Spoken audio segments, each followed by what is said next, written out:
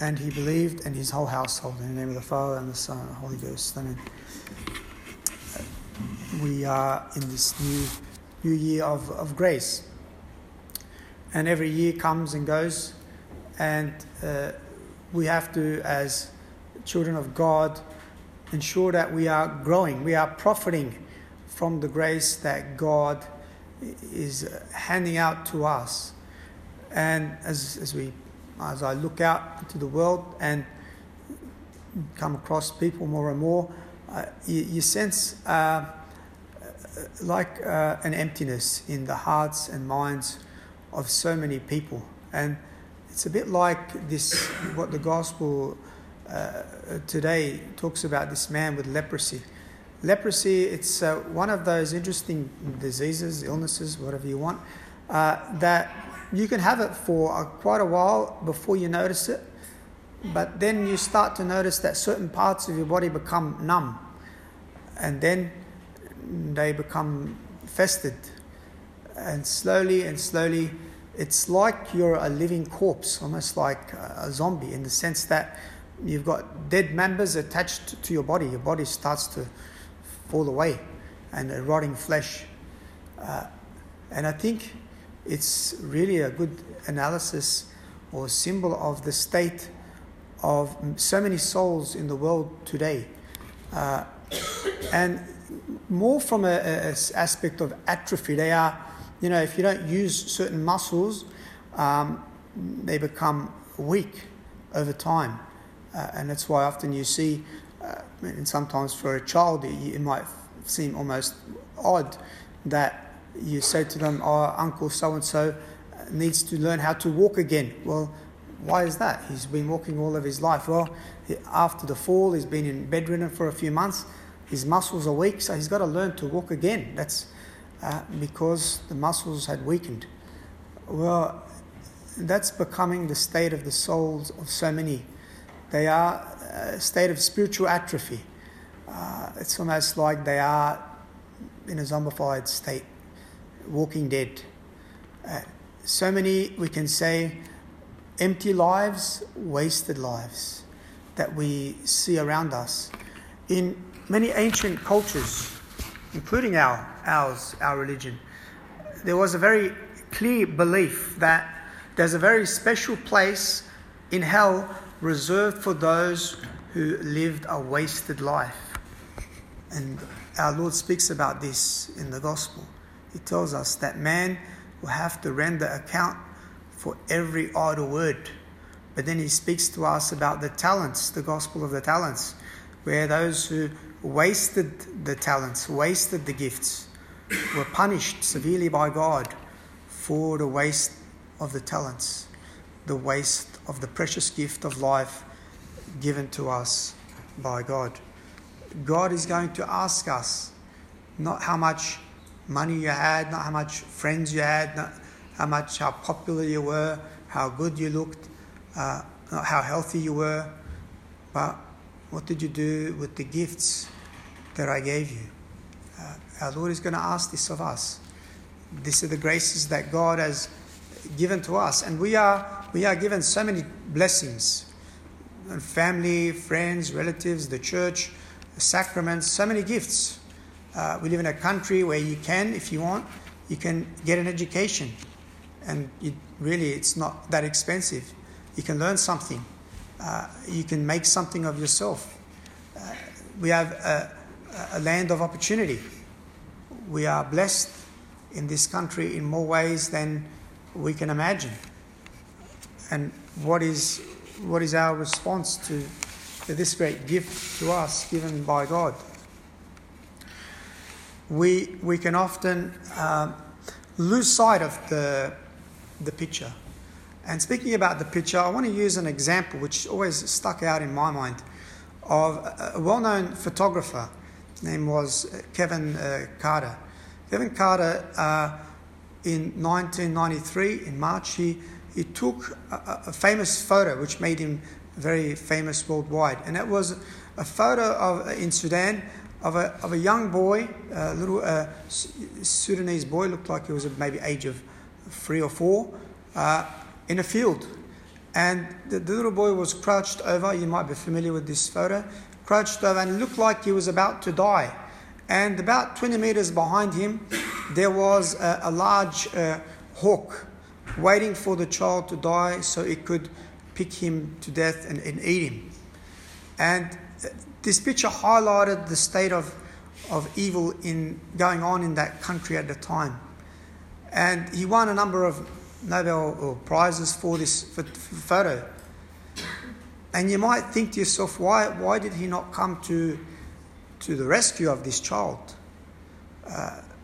Well, he was told that these people have certain diseases, they're contaminated, don't come next to them, you might be infected, much like he told here during the COVID time, your neighbour is a disease, keep away from them.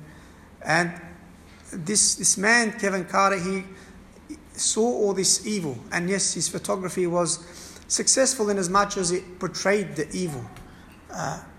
But he was overcome by all that he saw, the evil of war, the evil of famine, and he gave in to depression. And then he eventually gave in to it completely and committed suicide. And that's a tragedy and the danger of this reality. We see the evil around us. We can either become numb to it, and that is, that's life. Or we can just say, well, I'm hopeless. It's a helpless situation, all is evil. And the danger, and this is the point that I'm trying to get at, is that we can become passive observers in the journey of our own life. We look at things and we just look. If we are given the opportunity to witness evil, it's so that we can be a light. It's so that we can be the light of Christ in the world. If the world has any good in it today, it's because it is a post-Christian world. Christ and his disciples and the apostles and the saints and the church has sought to be that light in this world of darkness. God has given us a grace and a mission. We cannot remain idle. We cannot be simply passive observers in our life. We will be condemned for precisely that. And I will come to this point of how to deal with the evil more particularly in a minute. But it's what Mark Twain says, that there's two pivotal moments in our life. First one is when we are born, and the second one is when we realize why we were born. Why did God put me specifically, individually in this world? Well, God has a very specific plan for each and every one of us, regardless of how long or short our life is. And we have a duty to fulfill that. And should we fail in that, we will be condemned for precisely that failure. And that was the point of our Lord in the parable of the talents given to the different people, and different amounts. We all don't have the same strengths, and we all don't have the same weaknesses. We all have different strengths, we all have different weaknesses. And our strengths are our gifts from God, and our weaknesses are also our gifts from God that wants us to overcome, that we may glorify Him in time and for all eternity. But the question is, how do we react to that? We have one life, one soul, one eternity. Our time spent here on earth is very important. And my fear today is that we are slowly being lulled to sleep. And, the danger today with the social media is, and I think the most important aspect of it, there are many other aspects of it, that are bad, and there are some that are very good. But I think the most dangerous aspect of it is making us dumber and dumber. The whole academic world of the internet, even in the last 10 or 15 or 20 years that it's been there, you see less and less any real depth of thought out there. And that's just a fact. Many studies have gone to show that of the academic articles that are put out most recently, most of them don't even cite anything from the past. It's just them only quoting stuff from the last 10 or 15 years. That's the depth of ignorance that we are seeing. And that's a danger, because we are becoming more and more ignorant, more and more foolish, and more prideful and boastful, more and more wicked. And the internet should help us. All the tools you have, your iPhone, should help us to become wiser, better people, more equipped to deal with the evil around us, to be a greater light in this world of darkness. Often some people say, "Oh, Father, I don't use social media." It's like as though they're trying to tell me that I'm virtuous because I don't use social media. It's like someone saying to me that they want me to believe that they're virtuous because they don't drink or smoke. That's not true. It's only virtuous when you love the thing and you give it up as a sacrifice. So I'm not here my point is not to praise or condemn the social media. My point is to wake us up from being lulled into not only a false sense of security, but also into the reality of mental and spiritual atrophy. And that's the state of so many of us today. We are like that leper. Slowly the disease is eating us away, and the depth of our souls is becoming more and more empty. We live in an age really of hollow men. God has called us to achieve great things. We first, to achieve that, must always pause and reflect. Think.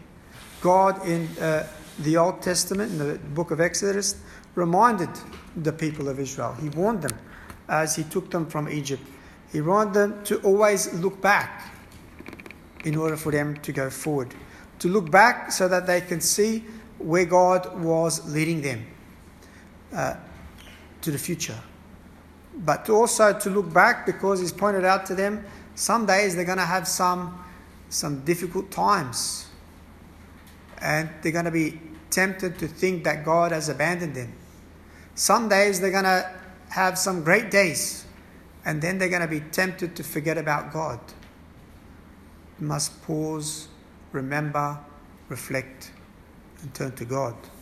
And in this, St. Francis de Sales, we must on a daily basis do three things which we can take on for our New Year's resolution. We must each day ask God to be present with us and to assist us. We must offer him all that we are about to do each day. And then we must accept his will for us in our life. Our life is a journey. And often, to assist us in that journey, so that we can achieve God's will, God in his wisdom sends us what we don't expect, a curveball, a trial, a difficulty, a challenge that can set us back. And often we respond with, like this man, Kevin Carter, with depression, discouragement. We play the harp of self-pity. And then we often, as a consolation, fall into many various sins of sloth and impurity or drunkenness or whatever we overeat in order to console ourselves. It's our way of self-pity. And we become overindulgent. And today we live in a society which is overindulgent on every level. It's like they go from one pleasure to another pleasure, and the difficulty then to focus and to work.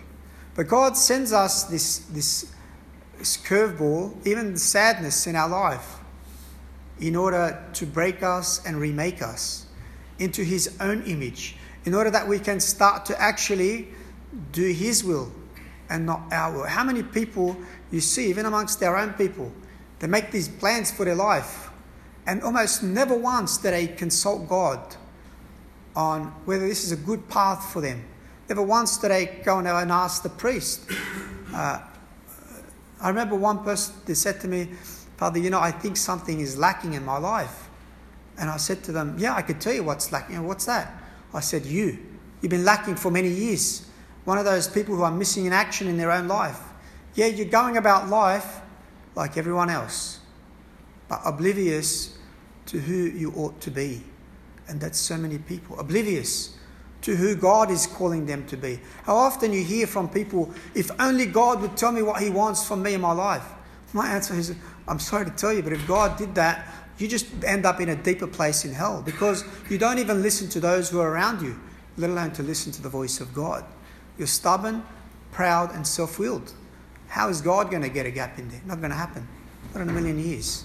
You don't even see or do the obvious, let alone to do that which is less obvious. This is not going to happen. God is not going to condemn you to a deeper place in hell if you are not even willing to see the obvious in your own life. And often those around us can see it in us, but we refuse to see it. And we don't want to see it. So we do anything we can to cover it. And we do like the Protestants do.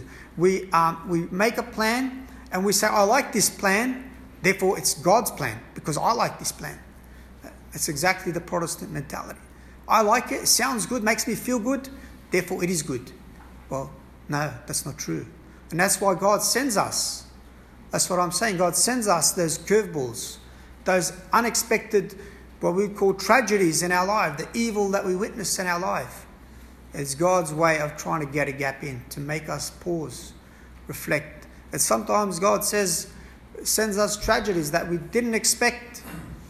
But for most people, they are short-lived. In other words, this tragedy didn't really faze them that much. God, it says this to St. Paul, Saul, it is easier for you to kick against the goad. What does that mean? In other words, you're trying to butt heads with God's will. You're banging your head against the wall and you're getting nowhere. You might be zealous. You might be spending a lot of time and energy in your plans, but all for nothing, because it's just going to lead to a frustrated and empty life and an empty heart in the end. Unless we say like Saul, Lord, Lord, what wilt thou have me do? That's a different path. But God had to break Saul in order to make him Paul. He had to strike him with blindness to show him, actually, in all your zeal, in all your fervour, you're actually blind. You don't really see properly, you don't really hear properly, and you don't understand. It was only then that through his blindness, physical blindness, could God touch his soul.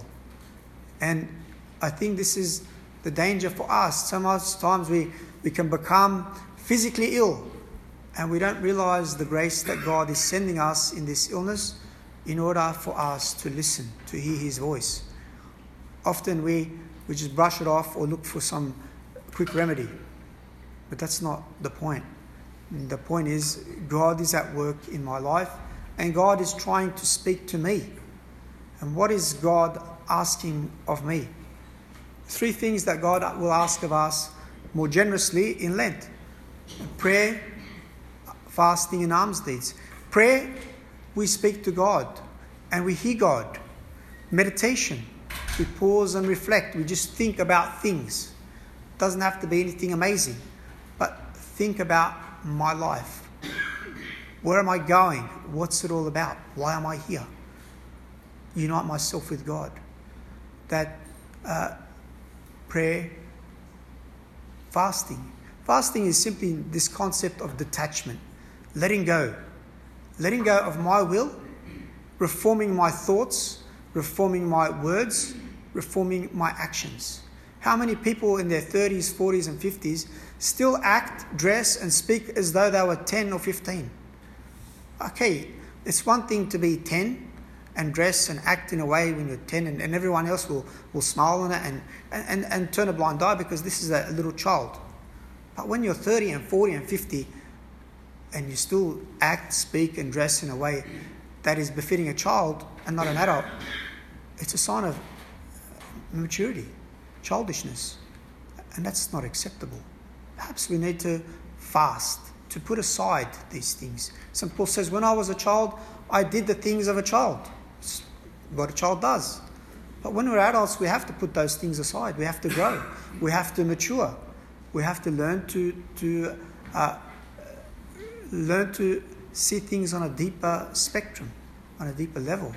That is going to benefit us. You know, our recreation that we might have done when we were 10 or 15, that's fine. But when you're 30 and 40 and you still got the same childish taste for music or recreation, again, it's a sign of a lack of any real growth, any real depth. After 30, 40 years of masses, communions, there's a problem here, a serious problem. It means that all the graces that God is trying to give to us are not reaching us. And we have to ask why. We have to pause and reflect. Why am I still attached to the things of when I was 10 or 15? Why can I not let go? Why am I not willing to make that break that God is asking of me? St. Paul says to us in his letter to the Galatians, you did run well, but what has hindered you that you should not obey the truth? This persuasion is not from he that calls you. God's got a plan for us. St. Ignatius gives the example of our deathbed. He says to us, think about your deathbed. What would you have chosen then in your life? All at that moment on your deathbed, the voices of your potential, that the talents that God wanted you to bring to life, they will come to you. The ghost of the good ideas that you never acted upon, the ghost of the talents you didn't use, they are standing around your deathbed. They're going to be angry, disappointed, and upset. They will come to you and ask you, why did you not bring us to life? It was St. Patrick of Ireland, who says one day, when he thought he was free, he was, as a young boy, taken as a slave captive in Ireland. One day there was a ship came and it rescued him. Went back to his homeland, he was comfortable. But he says, one day I had a vision, I had a dream. And there I heard a voice. He said there were a bunch of voices as one. They said to him, Patrick, we beg of you to come back to us again. These voices, who are these voices? These are the voices of the billions of people who would not be Catholics today had Ireland not been graced with the footsteps of St. Patrick. He heard the voice of those ghosts and he brought them to life, so to speak. He put into action the talents that God had gave him. And God used the tragedy, the fact that he was taken into slavery, captured by pirates. Instead of feeling sorry for himself in those years, he deepened his prayer life. He deepened his fasting. He deepened his love for the people. He learnt a new culture, a new language, which enabled him one day to go back, well equipped with the gospel, well equipped with an understanding of their paganism, of their barbarism, but armed with the faith, a mortified life, a holy man. This is what God calls us to do. Yeah, tragedy is going to come, but tragedy is a gift, not a time for self-pity. Like Patrick, we must see the plan of God in it for us. What is God saying to me in all these things? How am I going to use these talents that God has given us? Father Lean explains to us that our divine Lord would have us rise to the concept of ourselves that we are always in the condition of being capable of being touched at any moment by Christ with this splendor, in spite of the drab appearance of our lives. It is only justice to him, really, to believe that he that gives us the assurance in many ways that in spite of the work a day around the world about us, the world of splendor stands ready to be revealed at any moment in us. God is at work in our lives, but we have to let him work in us and through us. And that requires a surrender on our part. simply conclude to you today, dear friends, with the beautiful words of the post-communion prayer of today's Mass, which I think sums up all that I have said to you. Vouchsafe, O Lord, we beseech thee, to make us, who of your bounty frequent such great mysteries, truly disposed to profit by them. In the name of the Father, and the Son, Holy Ghost. Amen.